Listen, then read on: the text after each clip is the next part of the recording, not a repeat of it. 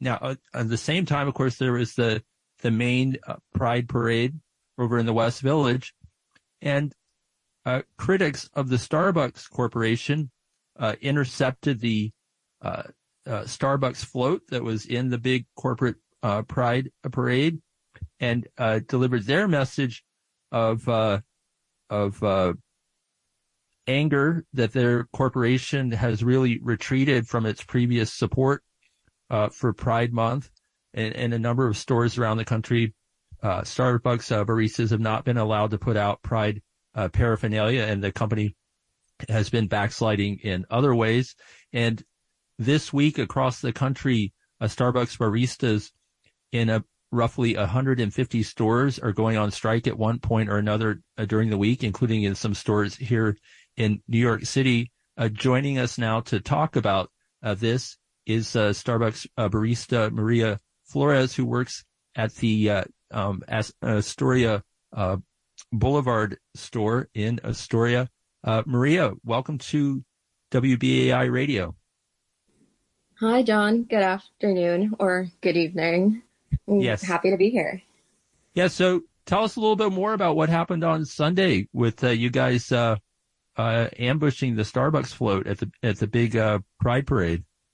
Yeah, so my store, along with a handful of other stores from New York City, Long Island, New Jersey, and Connecticut, we went on strike as a response to Starbucks corporate's treatment of LGBT plus workers, which is, obviously including but not limiting to the intimidation, union busting, firing of queer workers, and the general failure to bargain with the union. I was also striking, and I know we were all striking in the spirit of reclaiming our power, especially for me as a queer person of color.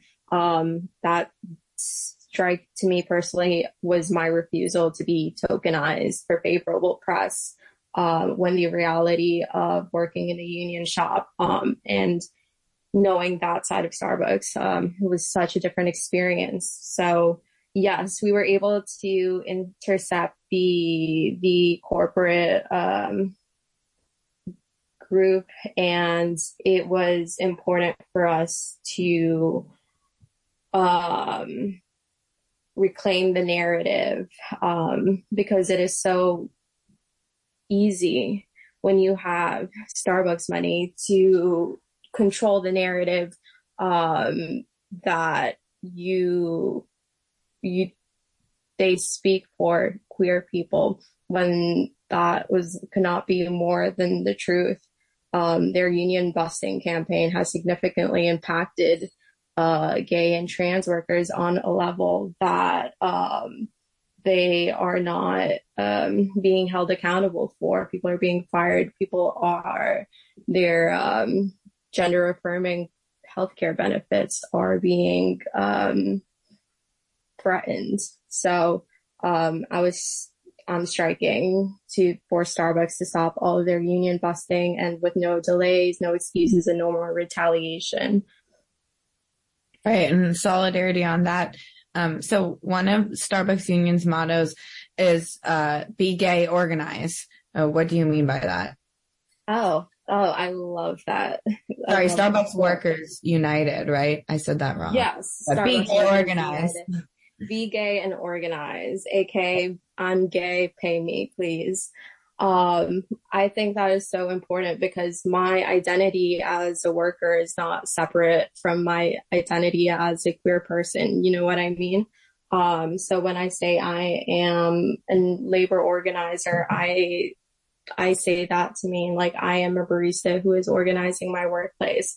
And my existence as a queer person is not separate as my existence as a person who works to make money to pay rent. So all of the union busting and union avoidance practices that Starbucks puts in play in my store affect me and the queer people around me. So the message is union busting is homophobic. And while you continue this scorched earth practice, you are not showing solidarity. So the message is only a contract can codify the benefits and the right to expression for my queer brothers and sisters out there. And what was the reaction of the crowd at the big Pride Parade on Sunday when you all stepped up and stepped into that space that Starbucks electric. It was amazing. People were waving their fans on us. They were cheering. The crowd was sometimes, 10, 15 people deep. And you could only see like hands waving in our direction and fans clacking. We were handing out stickers. We were handing out flyers.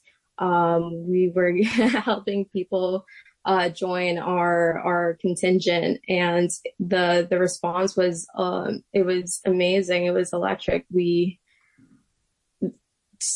were holding banners. One of them said, it was a hand painted banner. It said, labor organizing is queer, reclaim your workplace. And I think we had such a positive energy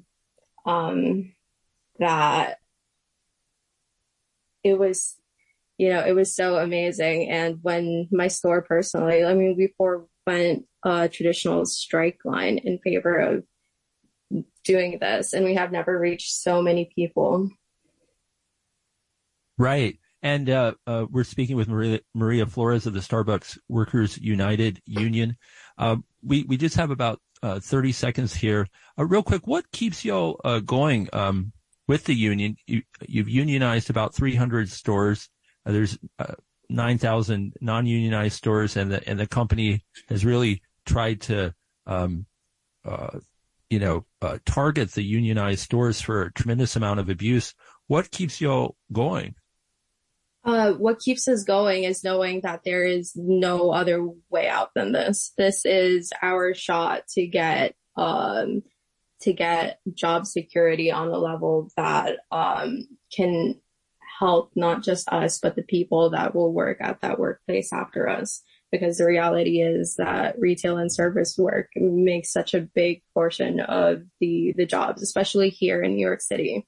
I'm lucky to work in the same neighborhood I live in, but that's not the case for a lot of people that have to travel and have to make so many accommodations to be able to make it to work. They deserve the right to be represented by a union, and just as much as any other kind of skilled labor. Also, right. If I get a new job tomorrow, like some poor barista is going to get my workload, it doesn't end and it doesn't feel good. And if I were to move on to another job, I would be put in the same position as a new employee that I felt 4 years ago, when I joined Starbucks. Okay.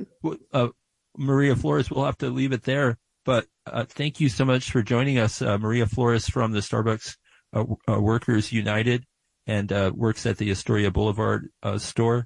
Thank you so much for joining us on the Independent News Hour today.